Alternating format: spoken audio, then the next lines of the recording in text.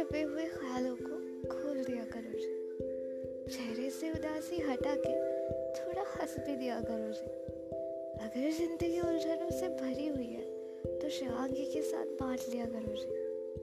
तो आप लोगों को पता लग ही गया होगा, हम एक नया सफ़र शुरू करने जा रहे हैं जिसमें आप लोगों का होना बहुत ज़रूरी है। तो हमारे साथ बने रहिए और नेक्स्ट संडे से हम हर संडे मिलेंगे। तो पहला नोटिफिकेशन मिलने के लिए आप लोगों को चैनल को सब्सक्राइब करना है और तब तक के लिए आप लोगों को इंतज़ार करना पड़ेगा। अपना ख्याल रखें। Bye bye.